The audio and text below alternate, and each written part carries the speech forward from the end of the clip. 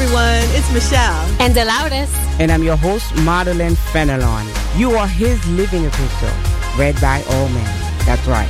You are Jesus' ambassador. This is the Living Epistle Project radio program.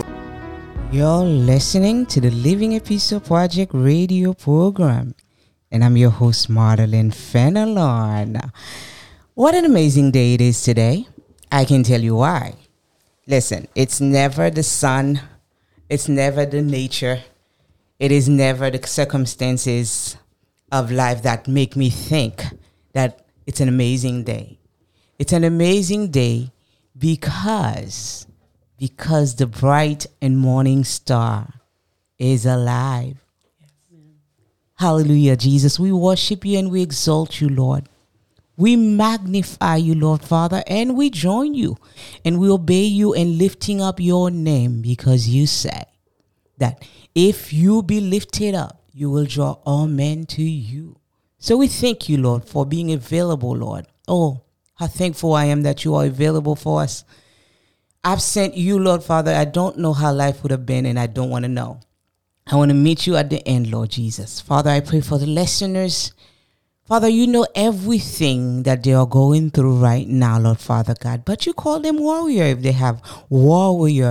they have accepted you as their Lord and Savior. So this is no big deal. You call us to be tough skin. I'm reminded of when you reminded the people of Israel that you brought them out of Egypt like wing of eagles, right? On wing of eagles, as if it was easy, right? But in our mind, sometimes it could be hard. You want us to have tough skin because with the natural eye, we can say the journey from Egypt to wherever they were going was hard, but you said it was a piece of cake. So thank you, Lord Father, for the strength you see in us, which is your strength, the strength you put in us, and the vision you have for your people. In Jesus' name I pray. Amen. Again, I'm your host, Madeline Fenelon, and I'm in the studio with my beautiful co-people. They're co-people. Co-people, I love that. Co-people. You never know what I'm going to come up with. No, Never. absolutely. Morning. Good morning. Michelle, are you there? Wherever you're listening from, good evening, good afternoon, wherever you are. I love it. Isn't it amazing that the sun shines at different time, Michelle? Different, whether it depends on where you are. And the sun is always shining, right? It's just, I love the fact that you said wherever you're listening, good morning, good afternoon, right? Because right now, it could be morning for us and it's not really morning, right? So, right. Yeah. No, that's amazing. No, that is amazing. It's amazing how God is just, yes, we all live on the same planet Earth, but it's amazing how each one has individual cultures and ideas, and their morning could be completely different than our mornings, but it's the same thing. Mm-hmm. You know, they go. Yeah. It's the same thing. Their evening might be different than ours, but we're all experiencing the same type of day where there's seasons and darkness and light. So yes, absolutely. You know, I heard there's a beautiful song that said, someone said that in each life some rain is bound to fall. Each one shared his share of tears and troubles us us. But the sun, the end of it is that the sun, the rain won't last forever. And the cloud that the sun has been hiding, the sun will be showing up wherever you are. So encourage yourself in the Lord. Amen. Amen.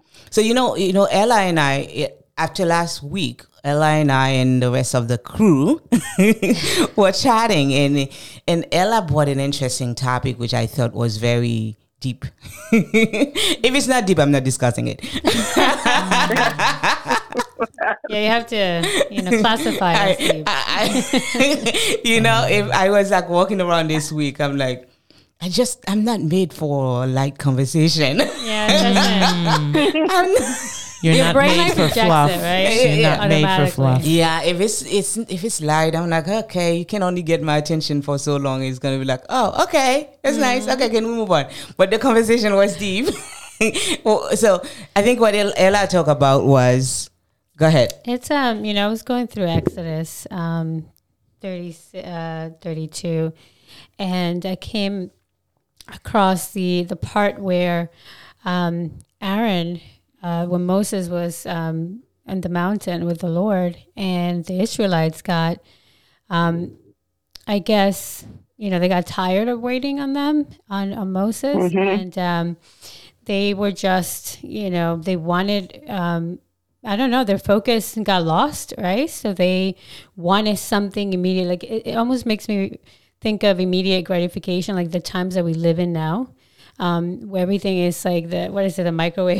Microwave generation. Microwave generation. And, everything has to be in an instant. You need it now, you get it now. And so everything is so fast. And, they pressured Aaron, who's supposed to be the leader, right, alongside Moses, and they pressured him, and Aaron felt the pressure, and he caved, and they wanted a god of some sort, and he pretty much so he made one. Made one for them and facilitated that. So I was just thinking of his leadership, and went back to the process that him and his sons and even the Israelites went through to get sanctified. They had to go through all these rituals that the Lord put them through. And, even the Israelites went as far as, just asking the Lord not to talk to them directly, right? Because they experienced the magnitude of his voice and how scary it was. And so I just wonder, my goodness, how did they get from that, right, to then pressuring their leader, who was, they're guiding the way. I mean, as God led him, how did they get from that to wanting a golden something or an idol that they can worship, an idol that they made themselves so they can worship? I didn't understand it. And I just thought of Aaron, and in that moment, that crucial moment where he needed to be a leader, right? He became a follower. He followed the very people that he was supposed to lead.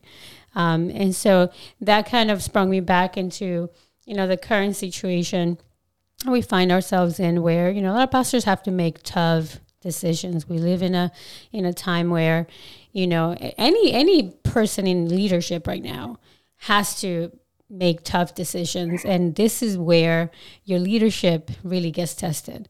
And it just, Lord prompted me to just pray for the pastors now in this very hour, just to call for that. Because many will cave, many have caved already, appeasing the world, instead of teaching the truth of God seems to be the way to go, right now. And so it's, it is something that really, really grieved my heart, and I'm sure that it has grieved the Lord, obviously. So I mean, it's a call for prayer for them. And in that moment, obviously, it got rectified. Moses stood in the gap and prayed. So I'm thinking to take that spot now, that we as a church take that spot and stand in the gap and pray for these pastors and these leaders.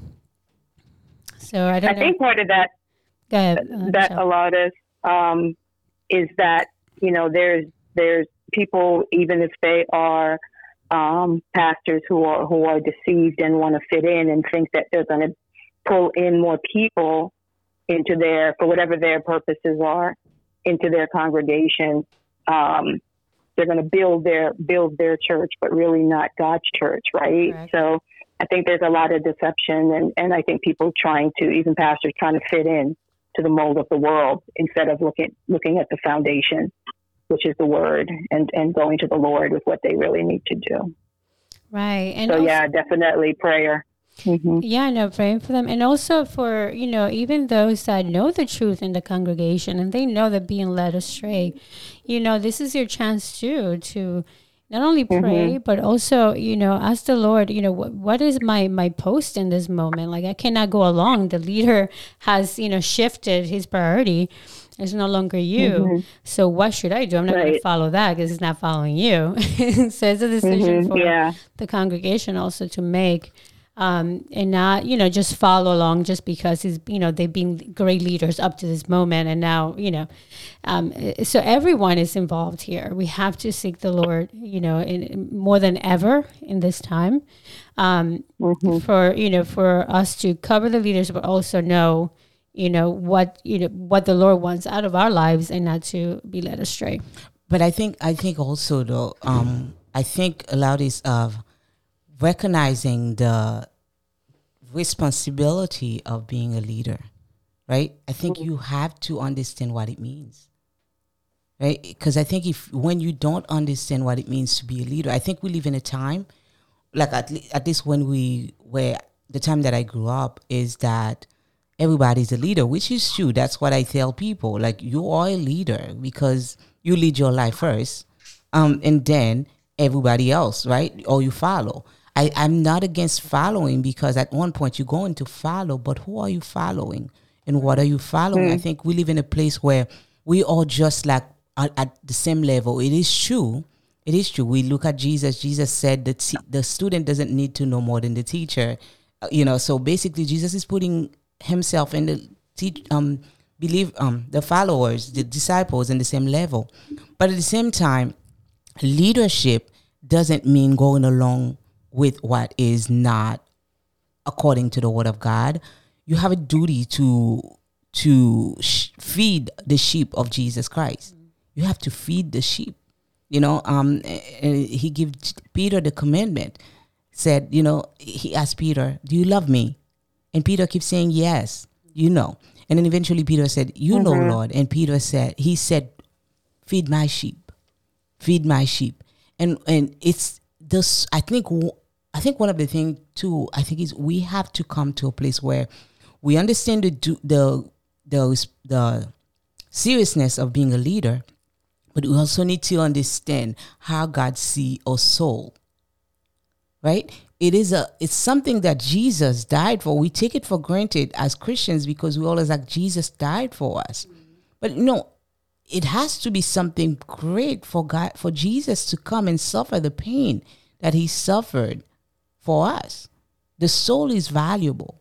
The Bible says when one sinner come to the Lord, there's a party going on in heaven. Again, I paraphrase. There's a party going on in heaven. And I think we the leaders, Christians, need to value the soul so we can get to a place that we don't play around with the gospel. We don't change it. We see Paul, who is like always like saying, give people another chance, but when it comes down to people leaving the people of a certain church away, he step up. He start attacking, really. He start calling it like it is. And today in our church culture, we cannot tell people they're sinning. Do not judge.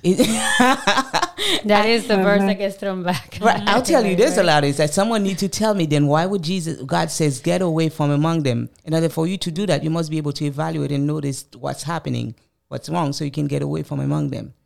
He also said, if someone fall, and then you go and try to bring them back, and they continue to live in the sin, go away. So how do you do that unless you judge? I think we need to understand the root of the word judge. And in the legal world that I live in, right, the world that I make a living in, judgment is not a bad thing, right? Judgment is examining circumstances against rules, against set principles, set standard, and come to a reasonable conclusion. And so I think we need to be able to, you said something earlier, bringing people, I think the church, I don't know if you mentioned when leaders, they lose their ways, and they forget, I think somewhere along the line, they forget that they're bringing people to Jesus. The main goal, the main purpose of their leadership, really, when they're called by God, is to bring the sheep and guide them along to Jesus. Not, and so when you forget that that's what they're there for, and not you, not the personalities that you bring to church, not, your way of speaking that may be, great, is Jesus. And so even if, when you use the very teachings of the Bible, the very teachings of the Lord, it may be harsh at times, just like when most the likely. teaching.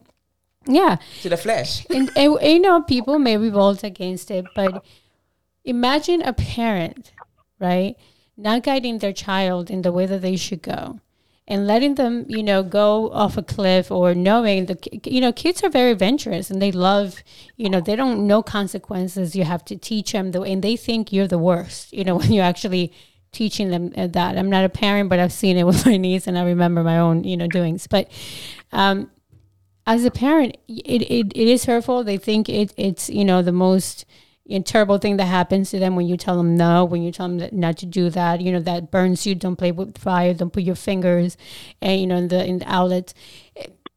All those things are needed to keep the children safe, and also growing in the way that they should go. So the same thing as a shepherd, the same thing as a leader, and it's not about them. Remember, the main goal is to bring them to Jesus. They will revolt.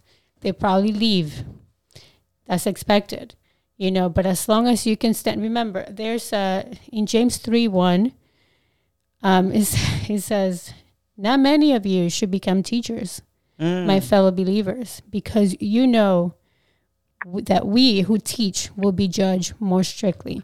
And I think that's forgotten to a lot of them. It's almost like the perks of it, I don't know what it is. I always been afraid to be a leader, to be honest with you, because of this very verse and many others where the responsibility is so much greater. I think we are in a place where we love the title leadership more. A lot of people are just like, I'm a leader.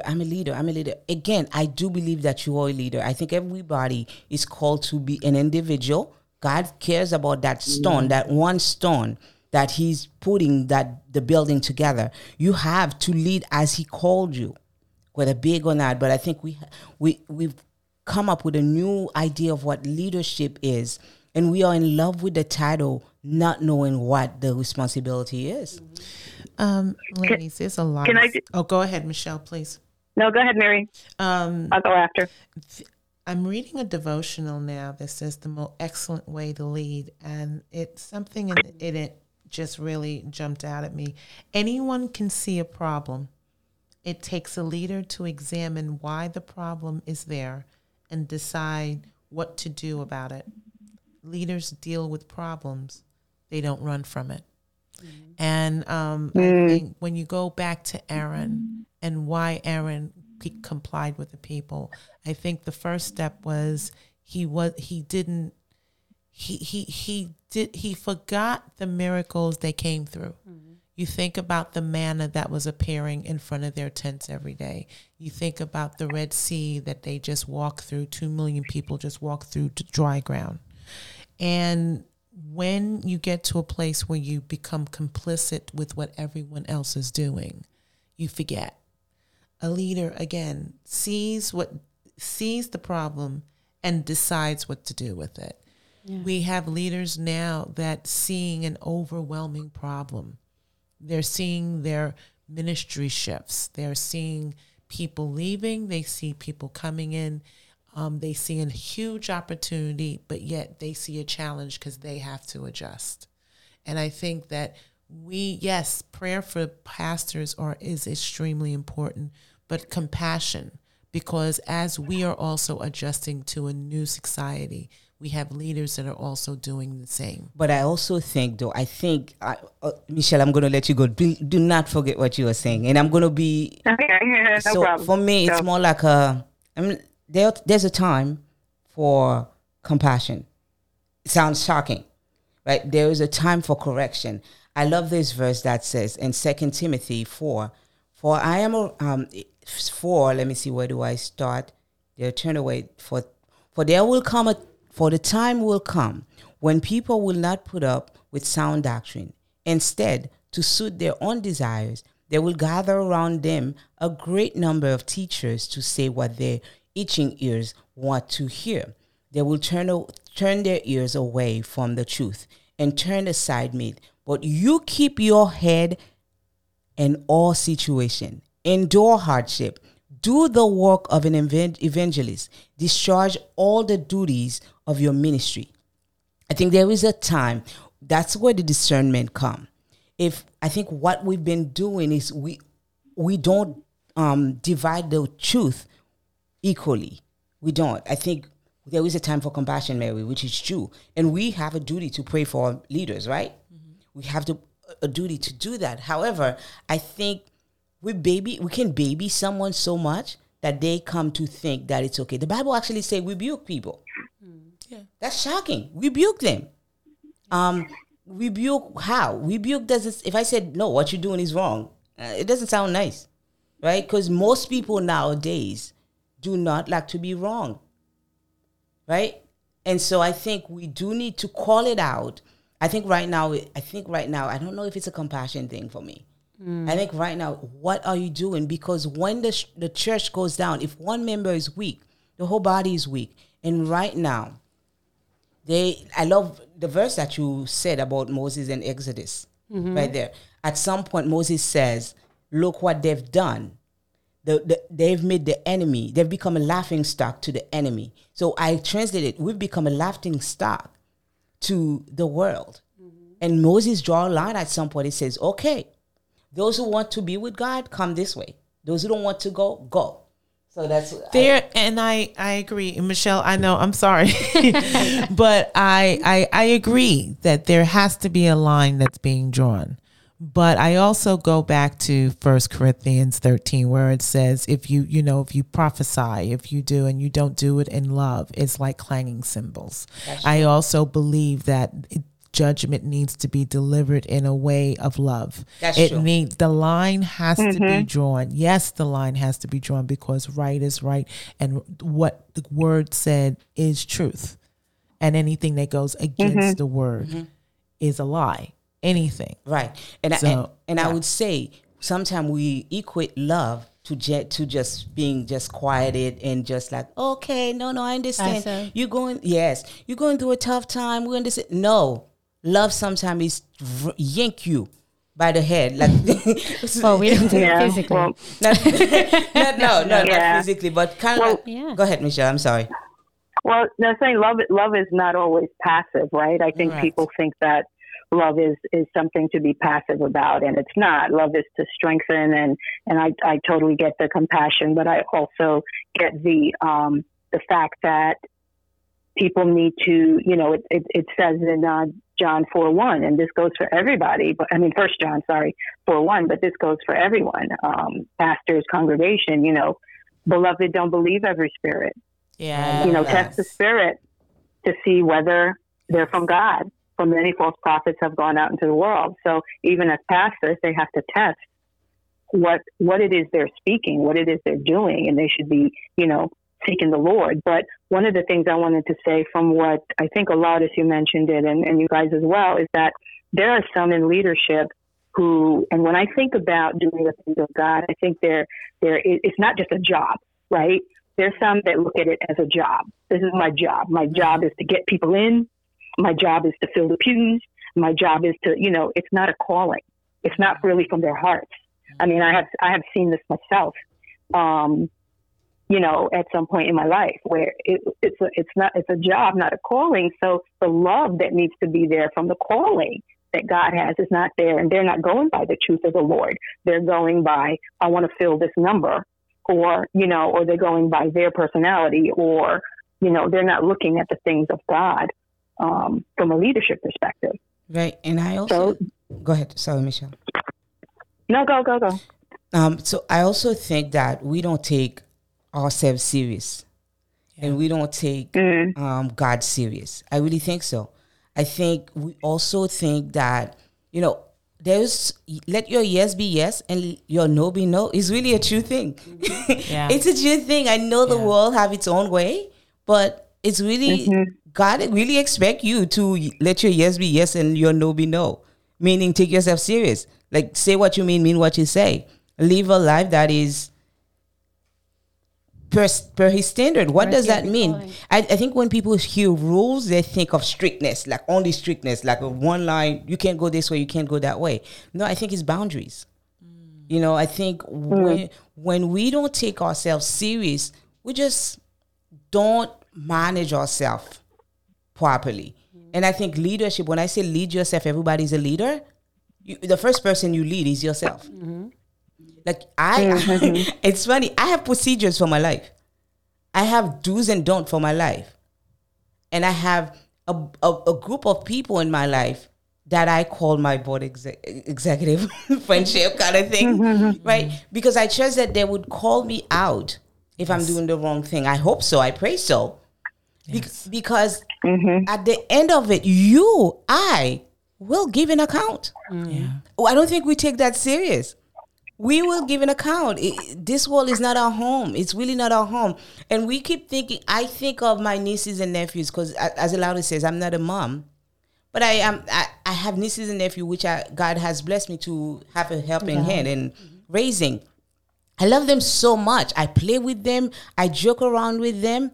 But I do understand the ultimate goal is for them to come out of this world a healthy living being. That is living the way God called them to live. And the moment they deviate from that path, friendly modeling is no longer around. The fighter is on. Where I'm fighting even against you for your sake. Right, but think about in the same concept, the same thread. Your niece comes to you and, she's doing things that she's not supposed to. And that that if you coddle this, if you become just her friend and not the stern, not the not the leader modeling in her life, where this is going to take her. And while in the moment she may have an amazing relationship with you and she would think that you're the coolest thing ever, it would be a destructive thing, a destructive pattern that would lead her to destructive behavior, and who knows, destroy her life in certain ways. So it's almost like you're pacifying in the moment just to keep the relationship, appeased and enjoyable, because it's not, when you have to set rules, regulations, and obviously restrictions, you no longer become the cool. No. And leaders, and again, that's the part that a lot of leaders don't want to deal with in that sense. You know what my motto is, Elaudi? I don't care if I'm liked. If you're liked, yes. I could care less. It happened that people like me, but I don't care. My goal is to live the life God called me to live, and to live by standard and principles. I know it sounds like modeling is so tough. No, we have to live by standard and principle. But you do it in love, though. I know it sounds tough, but in just observing, and just as an example, in observing you in how, in the great lens that you will take to teach your nieces and nephew a lesson, and now, it is. We can write books about it. We can write books about it. It's pretty amazing, and it's. But at the end of the day, they see how much you care, and they get it. At the end of you're showing them it's not about here's what you need to do. Don't say anything, just follow. No. You're engaging them and bringing them to that understanding as to why this is bring them back to the Bible. Let's say let's go through the Bible again, and let's sit down, let's have a conversation about this. But this is, no way to. What you're doing right now, it's wrong, and I'm going to show you why. Do you understand why? So there's that exchange that takes place as well. So, because you're not just doing things because someone is telling you to do it. You got, I think, because understand. I respect the little human beings, right? I respect them to know that they have value and they can understand themselves if they find truth in them. And I think, to your point, Mary, it's like, what's his name? Aaron actually was blaming the people as opposed to him. He didn't understand his role. It's like that, Adam and Eve. Oh yeah, Adam, Eve's like, hey, look, I just found the apple. I'm just, he actually just happened to be there. He actually did not blame himself. He's like, they said this. Right. You know how they're horrible.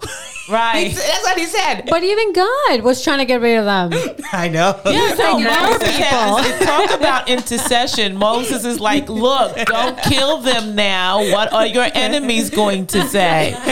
And God was like, oh, okay. So your people, he said to Moses. Exactly, your people. Because Moses wasn't trying to claim them either. It's so true. But I think at the end of the day, as we're discussing this, I just see this pandemic, that what we're in is a huge opportunities for the leaders to rise up. Amen. It's a huge opportunity for pastors to see, okay, when I follow and when I use the word of God as my boundary, as my final truth, this is what happens. Because God has to honor his word. He does. At the end of the day, as a leader, yes, it's so easy to comply. It's so easy to be the social media guru. It's so easy to fall into what everybody else is telling you to do. But as a leader, to be able to say the raw truth, like you said, not being liked and getting used to not being liked. Because you're not supposed to. I think in the church, that is why we need our communities. We need to build a community as fellow believers. Mm-hmm. Yeah. But in the church, in our surrounding, we are going to be happy and be liked, most likely. Unless the personalities crash. But I think we have to come to the place where we know that the flesh is enmity with God. And if you are, again, even if you're a believer, sometimes the flesh overtake, right? So a believer living in the flesh will be offended and will not like you. And even me, sometimes, if I'm not living according to the Spirit, will be offended if you try to correct me. I pray not. I try not to, right? And so I think we need to get to the place of not get used to not being like to that verse we were talking about in Exodus 32. I'm sorry, Michelle. I think I'm hearing an echo or some kind of thing. If you can mind it for me, please. So I hear Exodus 32, right? It says, this is what Aaron was. Do not be angry, my Lord, Aaron answered. You know how prone these people are to evil. They can't. You know how they are. You know how they are, Moses. They said to me, make us gods who will go before us. As for this fellow Moses who brought us, this is what they were saying about you, Moses, who brought us out of Egypt. We don't know what has happened to him. So I told them, whoever has any gold, any jewelry gold, take it off. And they gave it to me, and I make it the calf. But we had two type of leaders here. We had a leader who cared, who understood the stewardship of the individual that they were leading, and we had one who did not understand the value of that soul. So we had Moses who begged when God says, "I'm going to destroy them."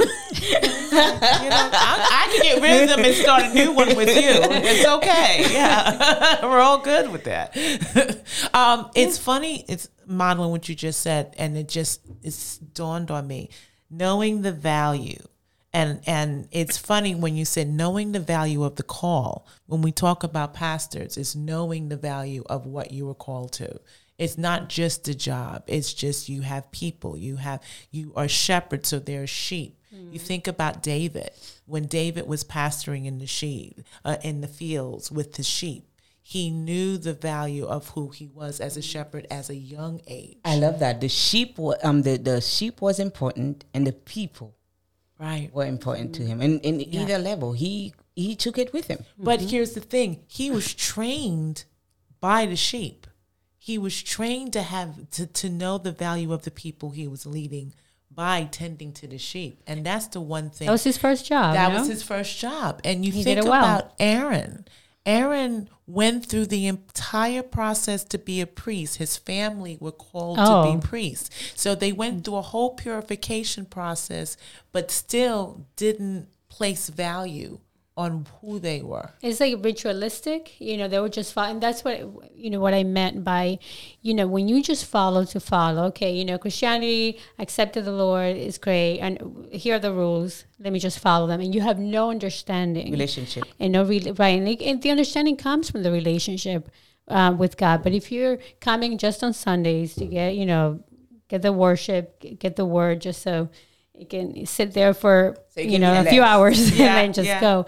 And it's not applied. Yeah. It's not exercised in your life. It's not active in your life. Then, of course, there's going to be that disconnect between what you understand God wants for your life, who God is in your life, why. Yeah. The whys and we may not understand all the whys, but once we start learning his character and his love for us, a lot of the things that I thought were like a joy kill, when I was in the world and I came to the Lord, I'm like, no, he loves us that much, that he puts those boundaries there, for us. He understands your value. Exactly. He understood your value. Michelle, are you there? Yeah, I'm here. I put you on mute. But I think you mentioned pastors, Mary. I think it's the lead. For me, it's everybody in the church. I think it's not only the pastor. The pastor have a significant role, very significant. You have such a burden, and that's why it's important to pray, as Mary said, for the pastors, for the leaders. I think Mary or Michelle, one of you guys said it. Pray for them because it's such a big deal to be a leader. Yeah. But just because it's a big deal doesn't mean... Mm-hmm. Not saying like in going back to Paul, in Acts 20, verse 28, especially for leaders, he told his people as he was, heading to Jerusalem, take heed, therefore, unto yourselves and to all the flock over that which the Holy Ghost has made you overseers, to feed the church of God, which he had purchased with his own blood. So, he said, you have to be mindful of what you're doing. And, he goes on to say that he knew that after he left, in verse 29, when he departed from them, that, wolves would enter among them, not sparing the flock. And also your own selves shall men arise, speaking perverse things, and draw away disciples after them. Therefore, watch and remember, what I've warned you of. So it is both. I think the leaders and the congregation. We're in a time now, and you guys are saying that we should be. It's an opportunity now, right, for leaders to rise up to the Lord. However, there are going to be those people who rise up pretending to be for the Lord or not realizing that what they're saying is not true. Right. And the truth of God. Exactly. And I think, Michelle, that the sad thing is someone who's not following can be so blind and so deceived that they don't even know that they are deceiving themselves. Yeah. So it's important that we, the leaders, take care of themselves.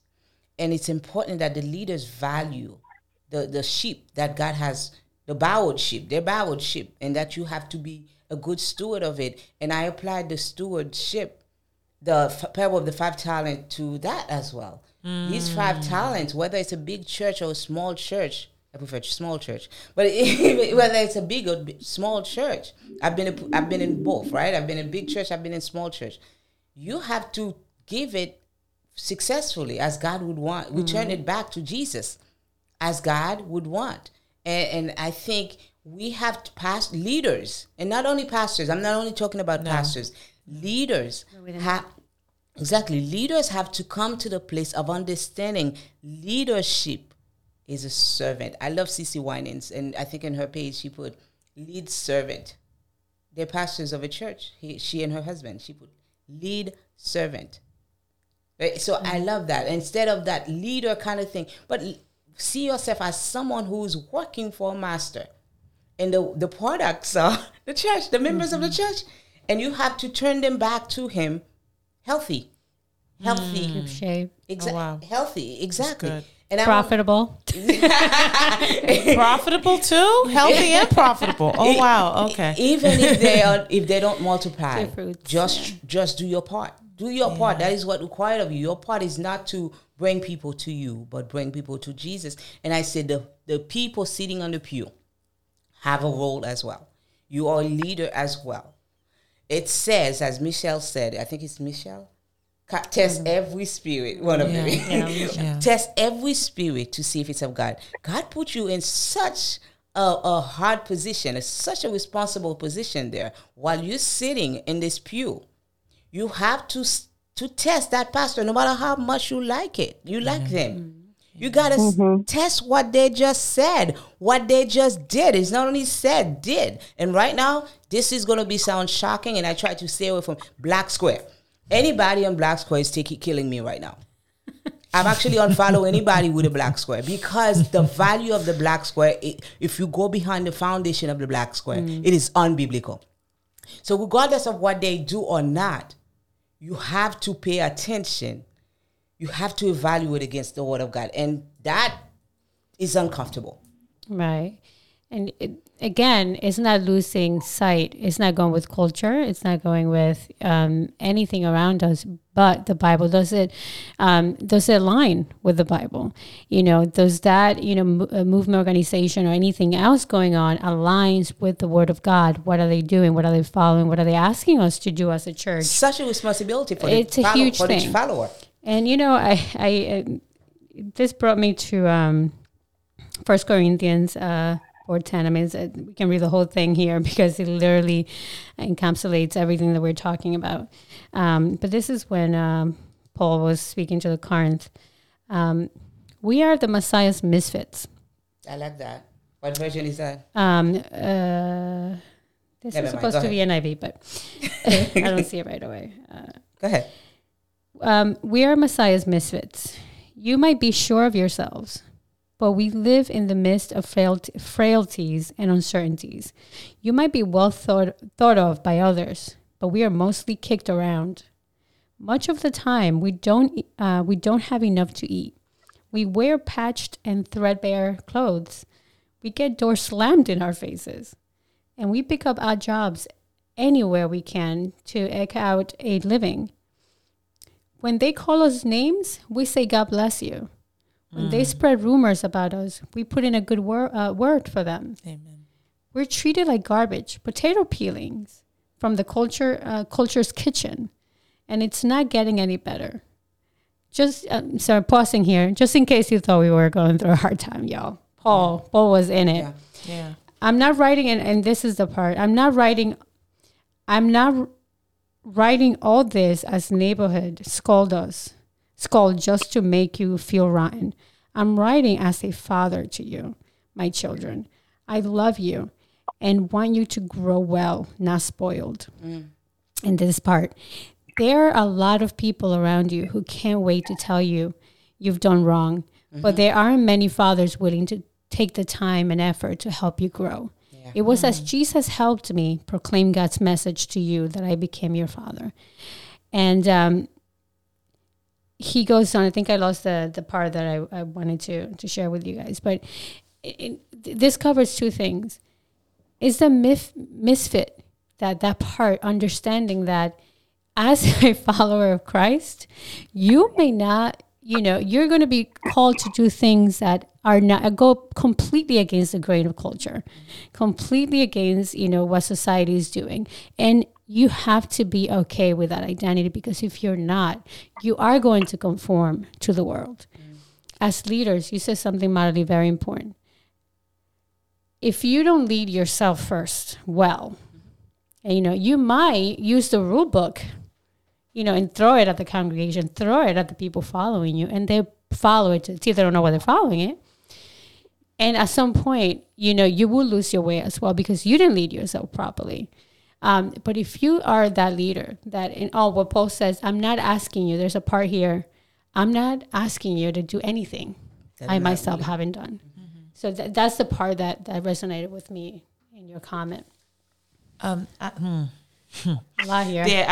There's a lot going on. I went to the Passion Translation, and in verse 15 of what you were reading, 1 Corinthians 4:15, it says, although you could have countless babysitters in Christ telling you that you are doing wrong, you don't have many fathers who correct you in love. And that's really stood out for me, because as leaders, yes, we have to major in leading ourselves. I want to say we pray for those who fall in Absolutely. the church. And the whole point of us saying this is not to point out failures in people, but we actually believe there is a turning point. There can be a turning point. This is not death. If you are alive, the Bible says a dog that is alive is better than a dead lion. So we don't talk to the dead, right? Only with the dead, there's no turning point, right? We talk to, not those who are in Christ, right? We don't talk to any dead people. I want to make sure we make that clear. Clearing that up. We don't invoke any dead spirit. We are not emboldened by any dead spirit. There's only one spirit that can indwell, that the Christian is allowed to have in them, is the Holy Spirit. If that's not it, check yourself. But I'm just saying, the whole point is we're talking to people who are still living, people who have decided to come to the Lord. And with that said, we are dying to our flesh daily. And that looks sometimes like we make a big mistake. Don't be like a Judas where you make that mistake and don't turn away and just kill yourself. Be like a Peter that recognize and accept the pain of the grief that just happened. Accept it and weep and go back. Take the embarrassment of going back and said, I don't deserve to be with you. Nevertheless, your throne of mercy is so great that I'm coming here boldly, unashamed, even though I should be embarrassed, but unashamed before your throne, saying, I need your mercy, but for your grace there I. So I'm just saying that we point these things out not to say that you're done. You are not done. If you are still living, there's hope. There's hope.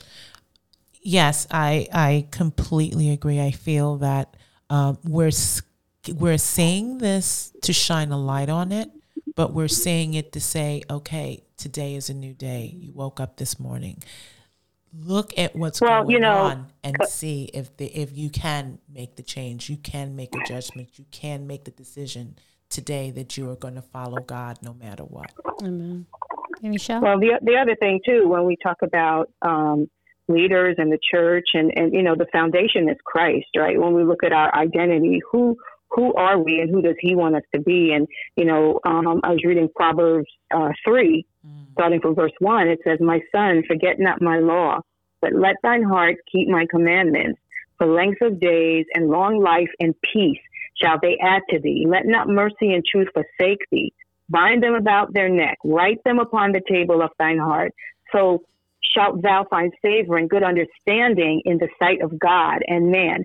Trust in the Lord with all thine heart, and lean not unto your own understanding. In all thy ways acknowledge him, and he shall direct thy path. So I think people are, they're trusting into whatever the culture is, whatever the world is. They're not trusting what the word of God says. They're not, it says, lean not unto your own understanding, but trust the Lord, and he is going to direct your path. And I think in some ways that's what's missing. So if you're out there, or whatever station, whatever you do or whatever you're trying to do for the Lord, just know that you got to have that foundation. You have to seek the Lord while he can be found. And he will help you and direct you and point you in the right direction. And the direction is for him. It's not for, when I say it's not for you, that sounds, because obviously you want to be with the Lord, at the end, but it's everything pointing towards him. Amen. Amen. So we need that foundation. Amen. Amen. And I think, I think so, I think too, Michelle, there come a point, we see this, and I think it's in still Exodus 32, there come a point where Moses said, okay, if you are with God, if you want to be with God, come this way. If you don't want to be with God, go that way. Because there is a consequence. That's one thing I tell my nieces and nephews. There's a consequence for every action. And I refuse to suffer the consequences of someone else's action. I just do. It's hard enough to suffer my own consequences, my own actions. Right. If you repent of your sin or whatever you've done, I'll come along and help you, but I won't suffer the consequence for you. But there is a consequence for actions. I think once we don't realize that, we're going to continue to make mistake and not take a stand. I think there is a consequence to your action. There's a good consequence for good actions. There's a bad consequence for bad action. And it goes to trust in the Lord with all your heart and lean not on your own understanding. I love also in John 6:66. That's what I was saying. Oh, you going there? No, yeah. Okay. John 6:66, it says, and let me see, maybe you have it fully, Melodis. Then he said, Jesus had just finished preaching something that was harsh to the flesh. Yeah, about the living bread, taking his but here's the bread that comes down from heaven, which anyone may eat or die. And the living bread that came down from heaven, whoever eats this bread will live forever. This bread is my flesh, will give you for the life of the world, which I will give for the life of the world. This was a harsh teaching for them to understand. So that's where it picks up. That's where it picks up, which, okay. You can continue. So when they were grumbling about this teaching, and Jesus heard them, aware of that, his disciples were grumbling about this. Jesus said to them, "Does this offend you? Then what if you see the Son of Man ascend to where he was before? The Spirit gives life, the flesh counts for nothing. The words I have spoken to you, they are full of the Spirit and life. Yet there are some of you who do not believe." For Jesus had known from the beginning which of them did not believe, and who will betray him. He went on to say, "This is why I told you that no one can come to me unless the Father has enabled them."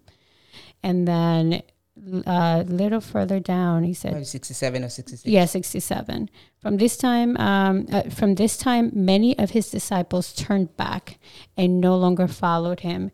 And verse 67, you do not want to leave too, do you? Oh, Jesus asked the other disciples that stayed, "You do not want to leave too, do you?" So I love that. So there come a point where Jesus did not change his stance. He asked where you are with it. Exactly. And I love this as well.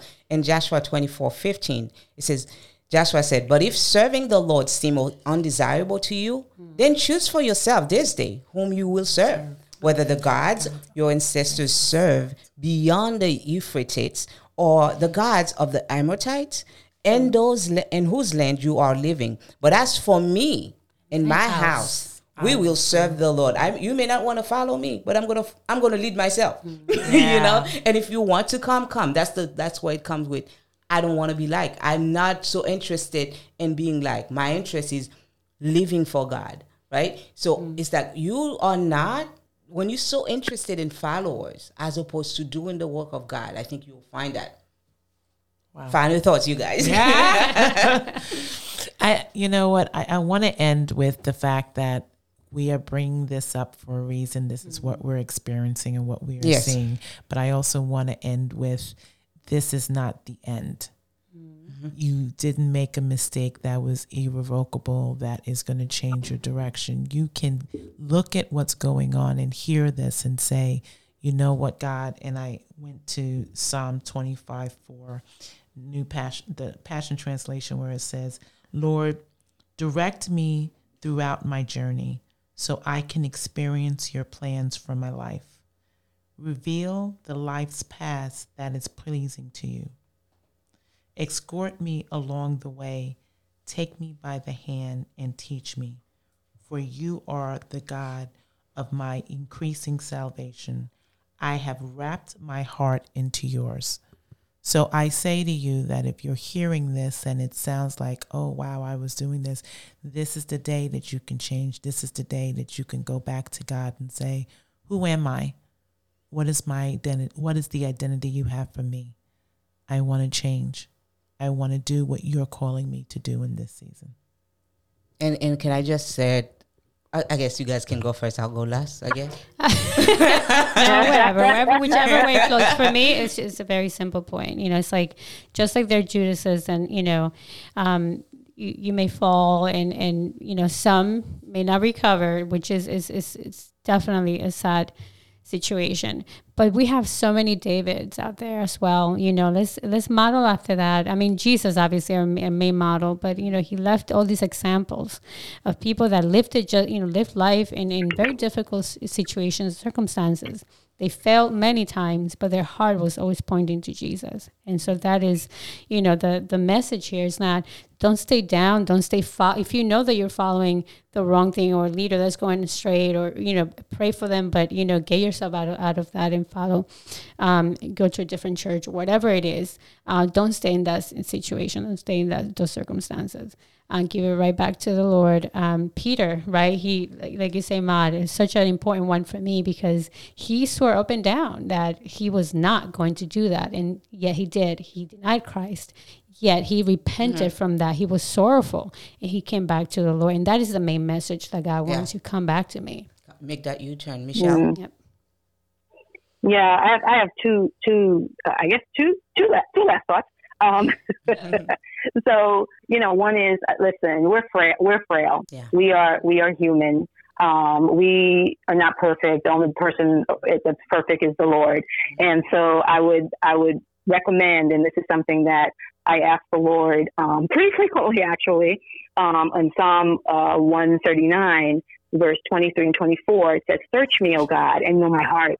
Try me and know my thoughts, and see if there be any wicked way in me, and lead me in the way of everlasting." So, I want the Lord to point out to me if I'm doing something that's grievous to Him, to point that out so that I can repent of it, so I can be who He wants me to be. And then the second thing I just want to say is, just go down deep into that word, into that foundation, which will just uplift you. In Colossians 2:7, it says, "Let your roots go down into Him and draw nourishment from Him, so you will grow in faith, strong and vigorous in the truth you were taught, and let your lives overflow with thanksgiving for all He has done for you." So we just want, the Lord to just bless you and just outpour from you into the gift or whatever calling that He's given you. Amen. And for me, I think to say what everybody has said is the same thing. Because I'm a human being too, living in this world. Because if I was already complete, I would not be here. I guarantee you, the Lord would have taken me. So I am daily dying to my flesh, and I can see that I can get to a point where I sway away as well. However, I want to be aware that this is not normal. It's not normal, but I love the fact that you can make that U-turn. Yeah, you can make that U-turn, and I love that. Jesus said, "Forgive those people 7 times 7, which is all the time. And He Himself forgive constantly as well, so long as you keep coming back to Him." So I want to say this. I do recognize leadership is such a great role. You have such a good responsibility to take care of the prize that Jesus died for. And it takes a lot of courage, a lot of humility, a lot of letting go of your own desire. And it's hard. It takes a lot of tears. And you will lose friends. You will not look good in social media if you take the stand of God. You will not. You will be mocked because you are not going along with culture, and you are not going. But if the culture is not aligning with God, I don't think you have a choice. If you're a true believer, I don't think I have a choice. If I choose the culture, I'm making a decision. It sounds harsh. I'm denying Christ, and I'm accepting the world. So I think we want to be able to recognize that it's not. I'm not. There's health. There's baby Christians where you keep giving them milk. Paul said at one point, you should be eating meat, and I'm still feeding you milk. Right. We don't want to do that. So I want to leave you with this verse, Isaiah 40:31. "But they that wait upon the Lord shall renew their strength. They shall mount up with wings as eagles. They shall run and not be weary, and they shall walk and not faint." God bless you, and we just always love to be here with you. And I hope that God just keep you, and we'll see you next time. Amen.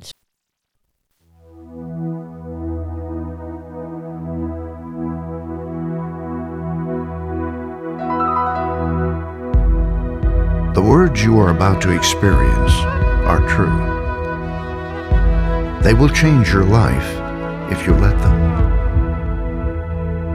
For they come from the very heart of God.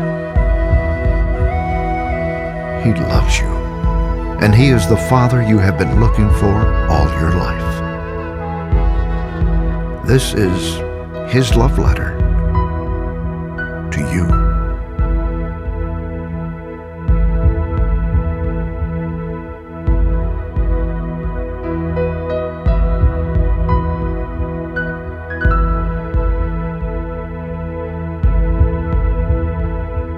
My child, you may not know me, but I know everything about you. I know when you sit down and when you rise up. I am familiar with all your ways. Even the very hairs on your head are numbered. For you were made in my image. In me you live and move and have your being. For you are my offspring. I knew you even before you were conceived. I chose you when I planned creation. You were not a mistake. For all your days are written in my book. I determined the exact time of your birth and where you would live. You are fearfully and wonderfully made. I knit you together in your mother's womb and brought you forth on the day you were born. I have been misrepresented by those who don't know me. I am not distant and angry, but am the complete expression of love. And it is my desire to lavish my love on you, simply because you are my child and I am your father. I offer you more than your earthly father ever could, for I am the perfect father. Every good gift that you receive comes from my hand, for I am your provider and I meet all your needs. My plan for your future has always been filled with hope, because I love you with an everlasting love. My thoughts toward you are countless as the sand on the seashore, and I rejoice over you with singing. I will never stop doing good to you, for you are my treasured possession.